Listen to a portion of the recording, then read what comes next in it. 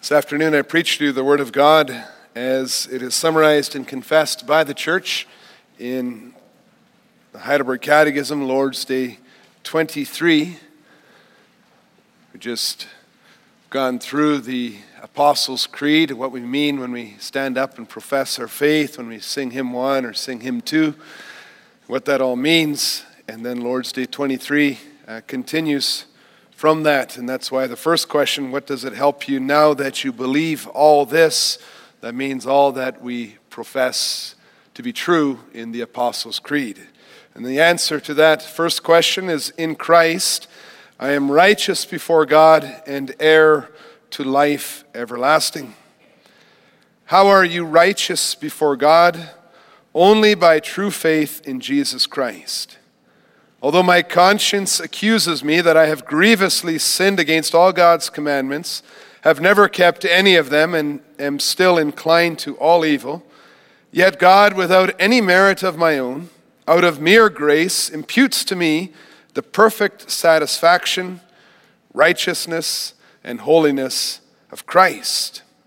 He grants these to me as if I had never had nor committed any sin, and as if I myself had accomplished all the obedience which Christ has rendered for me, if only I accept this gift with a believing heart. Why do you say that you are righteous only by faith? Not that I am acceptable to God on account of the worthiness of my faith, for only the satisfaction, righteousness, and holiness of Christ is my righteousness before God. I can receive this righteousness and make it my own by faith only.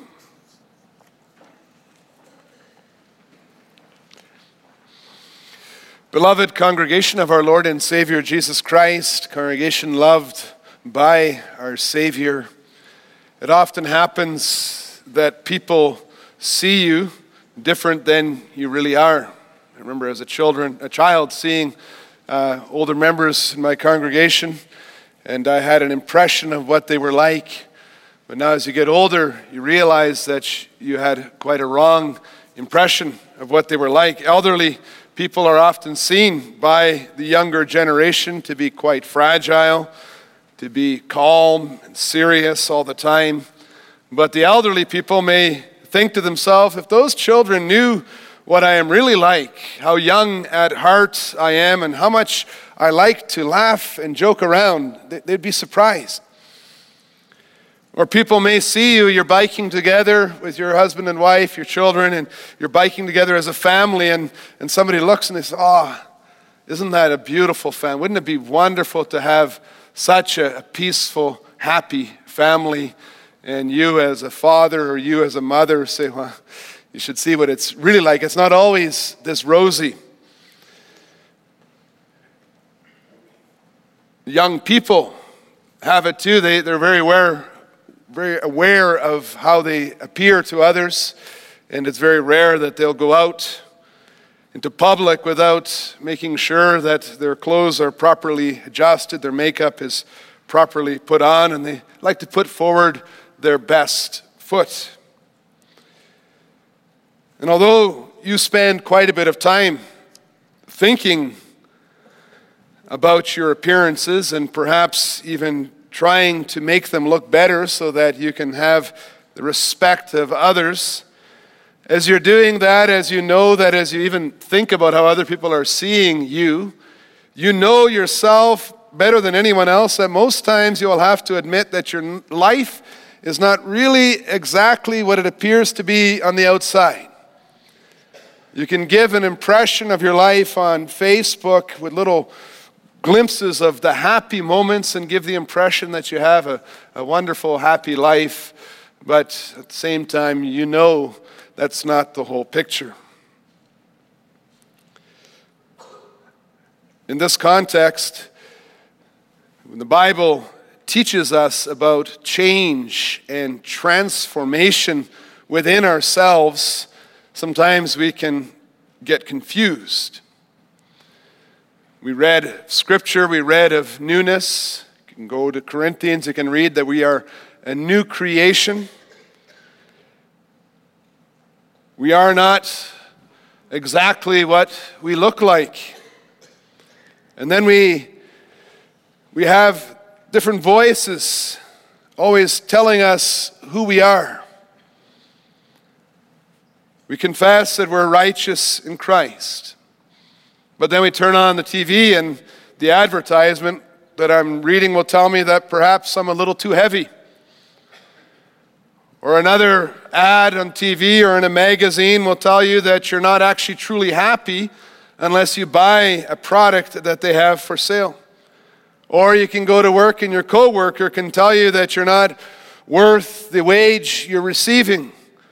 Sometimes even in our own homes, it could be a husband or a wife or a child or a parent that puts us down in a certain way that makes us feel worthless. And we look around and we see all these messages and we ask, really, who am I? So let's turn off all the noise, the TVs, the newspapers, the Facebook and Twitter. And in the quiet that follows, let us hear what God says about who we are, what your Creator and your pastor says to you in His Word, your shepherd. And that's why it's such a joy to read it in black and white in our confession. What does it help you now that you believe all this and you can say it, we can all say it together. In Christ I am righteous before God. Jesus Christ says, you are a new creation. You are a new creature with new clothes, which are the righteous deeds of Jesus Christ. That's what we confess as church. And I preach to you this gospel under the following theme: in Christ you are new creatures with new clothes. We'll see three parts: how your conscience sees you, how you are changed in Christ, and then finally, how God sees you. So today is a day of rest. We stopped our daily task and we made our way to the church. It was a public act of our faith in Jesus Christ. We came here in our Sunday best. We knew that it is right. And yet, even as we gather together, we are very aware that we do not deserve to be told that we are righteous. You may fool your coworkers, you may even fool your family, but what about God, who can see right through our masks and who knows what lives in our hearts? The law that is read every Sunday makes it pretty clear for us, and even as we gather together and separate ourselves from the world to put ourselves under the law, we do have to begin our day of worship confessing our sinfulness. We confess it every Sunday, as we also can read in Lord's Day 23, I have never kept any of God's commandments. I am inclined to all evil. Yeah, His law shows the truth, and our consciences accuse us, and we squirm in His presence. We don't deserve to be here. We know that. But before we follow the poor example of those who say that the law is to blame for taking away our joy, those who throw out the law, saying that all we need is grace, the law is too intimidating and too negative, well, we can see that also God's love for us in Jesus Christ. His amazing grace in which we see that law fulfilled, that even that can be intimidating for us. It's not just God's law, but also His grace that makes our consciences accuse us. It shows us actually how ungrateful we are. The law says you can't do it. Then we focus on grace and what Jesus Christ did. And again, our consciences says, you can't even show yourselves thankful.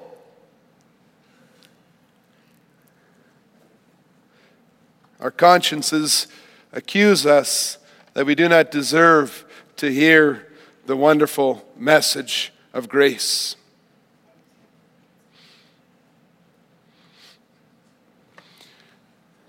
No matter what we do, no matter what we hear, our conscience, that inner voice, it reminds us that if we are trying to do enough to be holy in God's sight,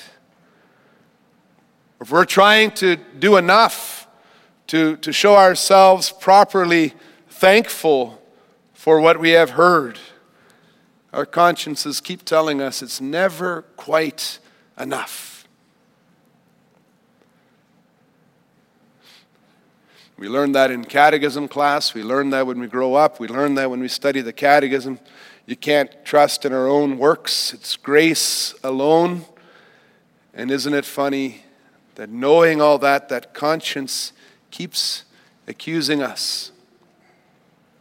Sometimes we train ourselves to say the right words. And although we say we know that the Bible tells us that God forgives sins, the sins of all who confess them, and that God forgives the sins of all who believe in Christ's work, we still have difficulty comprehending it. Often we don't experience it personally. You can begin talking to one another about that assurance of faith. You find how many people are struggling with that. Often we get the idea that Christian faith is just like clothes that are covering up our true selves. We have a keen sense of that feeling of being dirty and stained on the inside with these clothes on the outside. We do love Christ, and we do want to serve God, but our constant failures discourage us. And no matter what we read in the Scripture, the evil inclinations of our heart make it tough to believe what we read in Scripture. Our consciences are accusing us, like the devil accuses us. We may wish that the clothes of our good Christian works will be sufficient to hide who we really are from God, but we know that we cannot fool the sovereign God.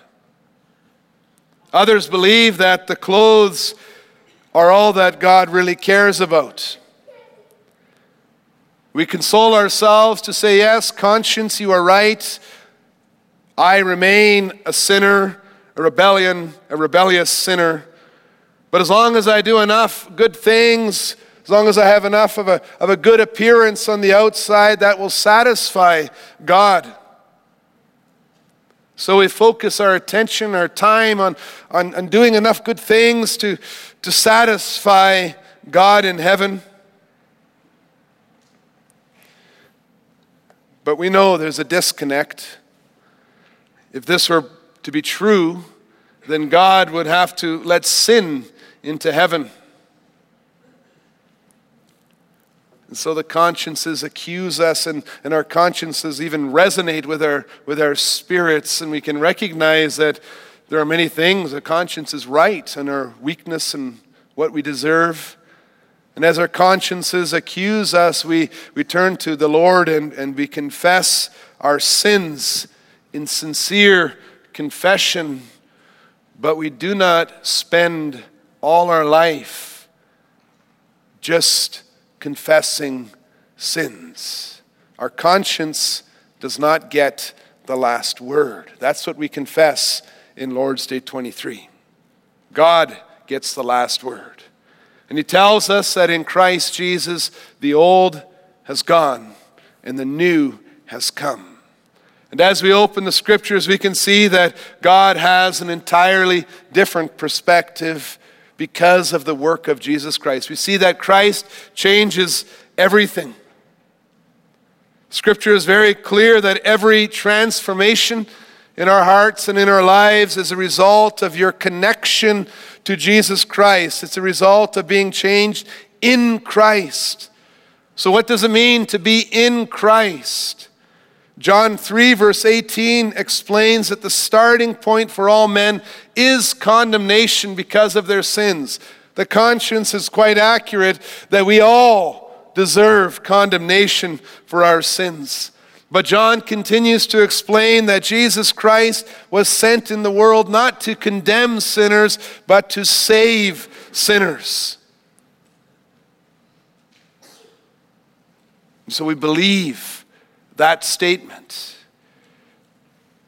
Being in Christ is believing that he came to save sinners. Believing means having a sure knowledge of the truth. It's a knowledge that comes from the very core of your being. It's a knowledge that people cannot shake no matter what they show you. A knowledge that Jesus Christ is Lord and Savior.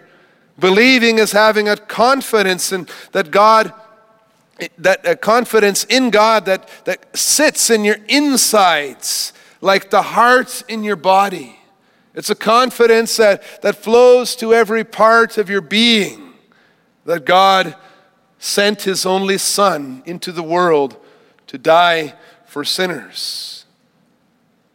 Believing in Christ, being in Christ, leads you to embrace Christ Jesus with true love, to submit yourself to God.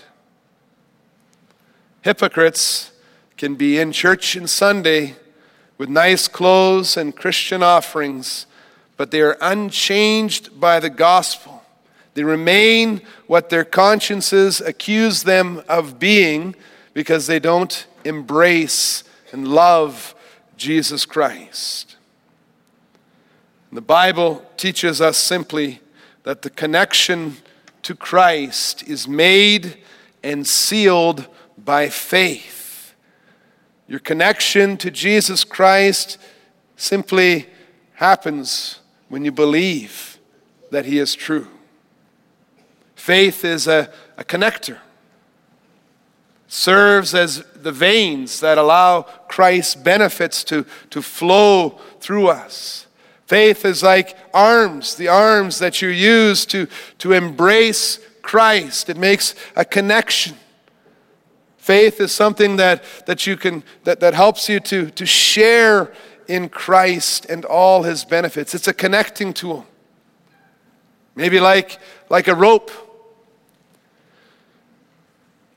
A person may be drowning in the water, and there may be a boat beside him. He needs something to connect him to the boat. And a rope is an instrument that connects him to the salvation that on the boat, being saved on the boat.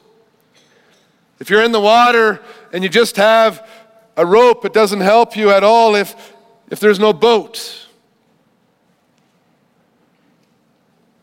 It's not faith that saves you. It's not the rope that saves you. It's the boat that saves you. It's Christ that saves you. But faith is the connecting tool. It connects you to Christ. And if we continue on with the analogy, we can see that since the salvation is from Christ alone, and we'll use the analogy, just the boat beside you in the water, it's the boat that makes it possible to be saved. It doesn't matter what you have done. It doesn't matter who that guy drowning in the water is. It doesn't matter what he has done in the past. It doesn't matter what he looks like today. It depends completely on the dependability of the boat. And we confess it doesn't even depend on the worthiness of your faith. If you have a connection to the boat, that's what you need. You still have some type of rope. There's different kinds of rope. A strong faith that depends on Jesus Christ all the time and in all circumstances will have an easier time in life. But a weak little thread that you have to tread so carefully just to use it, it's a weak faith. It makes a connection, but it makes life a lot harder. But at the end of the day, salvation depends on Jesus Christ and not on who we are or what we have done, and not even on the connector that we're using, faith. It's Christ who who did everything, and in Christ we are saved. And when we believe in him, when we have that connection, the Bible says we become a part of his body. That's what the question was. What does it help you now that you believe all this? What does it help you now that you believe God the Father, God the Son, and God the Holy Spirit? And the declaration is, in Christ, I am righteous before God. Because I believe, because I have this connection with God, with Christ, I am righteous before God. You see, your believing changes your perspective. Faith changes who you are. By faith, we believe that we are changed because we share in Christ and in all his work. That's what we confess. That's what we believe. That's what we state to the world. Our conscience is accusing us. You are a drowning, miserable loser. And God declares to us, yes, but when you believe in Jesus Christ, you are connected to him. You share in him and in all his benefits. You become a part of him, and that changes you, and that changes how God sees us. It's a major gospel declaration. Romans 3, it was on the screen also before the worship service as you were coming in together. You could reflect on that. We now know of a righteousness that comes from outside of ourselves in Jesus Christ. There is a perfection, there is an innocence, there is an obedience that comes to us but does not come from us. It comes to us from Jesus Christ. This righteousness is completely different than anything that we may try to offer up to God. The robes that Christ gives to us, the righteousness of Christ, are completely different than the clothes that we try weave together, that we call our own good works. Although a hypocrite making his own clothes, who depends on his own strength, may try fool his neighbor, God can see through those transparent clothes. We can see that more next week too when we look at good works. The Gospels reveal, however, that God sees you standing there just as you are. And it's not a pretty picture. It says in the confession, Article 26, that God knew very well who you were when he sent his only Son, Jesus Christ, into the world. And he made his Son to be a substitute in everything. God saw that we had nothing to offer to him, that our clothes were broken and transparent, and he gave us good clothes. He gave us the righteousness of Jesus Christ. Jesus Christ came as a substitute. He took our place. He died for the sins we committed. That's called satisfaction. We confess that. He took our place by obeying all the law of God. That's called righteousness, being right before God. He was the Holy One, the one completely dedicated to God, and he was holy for us and in our place. And then God says, you who have faith are connected to Jesus Christ. You are hidden in him, and all that he has done, you have done. The clothes that he has, his righteous deeds, are your clothes. You're part of the same body. So the big question for you today is, how does God see you? Never mind what your TV tells you, or your magazines, or your co-workers, your family members, or even your own conscience. The question is, how does the triune God, who made heaven and earth, how does He see you? And the gospel message is that He sees you who are hidden in Christ. He sees you who believe just like He sees Christ, His own Son.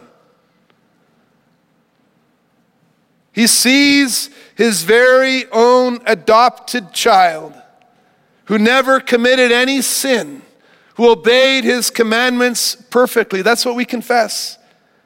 He sees robes that have been purified in the blood of sacrifice, in Christ's satisfaction. We read that in Revelation 19. He sees robes purified in the blood of sacrifice over the body of His bride who comes to the wedding banquet in fine linen, bright and clean, which stand for the righteous deeds of the saints. That is what Scripture declares to the church. Isn't that beautiful? Isn't that a way to live life? Living, knowing how God sees you. He doesn't see tall or heavy or white or slow, poor, intelligent. He doesn't even see a dirty sinner. He sees Christ, His Son, the head and His body, which is the church. Christ's obedience covering our rebellion, changing who we are. You identify with Christ. You have union with Christ. That's symbolized for us in the sacraments. We're going to look at that as well. The idea of the union with Christ. And so the light and the power of Christ, they cancel the debt. They make you a new creation. Those are powerful words that Paul speaks. A new creation from inside out. When God looks upon you, He is satisfied with the payment that Christ Jesus made for us. He is pleased by your new robes and righteousness. Zephaniah 3 verse 17 says it in a beautiful way, and clearly there's a lot of elements of context that I'm not mentioning, but we read there, it's a text we memorized as well as a family. The Lord your God is with you. He is mighty to save. He will take great delight in you. He will quiet you with His love. He will rejoice over you with singing. How does God see you? And when we think about that, brothers and sisters, and we think about the communion of saints, it's my prayer that at least in the church, at least in our families as husbands and wives and children and fathers and mothers and parents, that at least in the church we can see one another as God sees us. We could see one another as sinners forgiven in the blood of Jesus Christ. Sinners fighting their sins, that's for sure. But purified. That should characterize life in the communion of saints. If there's any place in the world that you should not be condemned for the sins that you are fighting against, or excluded because you live a life that is different than the world, that place should be in the church, where we call ourselves the body of Christ. It's a place of newness. That's what we read in the Gospels, a new creation. Jeremiah, we are told that in the new covenant we will receive new hearts. When we go to Revelation, it's the connection there again. We're seeing new songs. We're seeing new robes. The blood of Christ soaks right through the robes and the purifying of the robes right to our very hearts. We are truly changed in Christ. And so we don't just say it's not just how God sees us, but it's who we are. New creation. Brothers and sisters, that's why we spend so much time looking and studying the revelation of God. The more you study the Word of God and the less you spend time paying attention to the opinions of others and to what the TV is telling you, what other unbelievers are saying you need or what your problem is, the more we focus on God, the more we see what Christ or who Christ made us to be. Then the contrary voices start to fade away. We lift up our eyes to Jesus Christ. We hear the gospel. We allow the gospel to permeate our lives. We are definitely not less deserving of punishment than those who do not know the Lord. But we are also not just a bunch of wretched, hopeless sinners and self-deceived hypocrites who deserve eternal punishment. We are a new creation, new creatures with new clothes. Brothers and sisters, live as the children of your heavenly Father, just as He sees you in Christ. Amen. Let's now sing together hymn 35.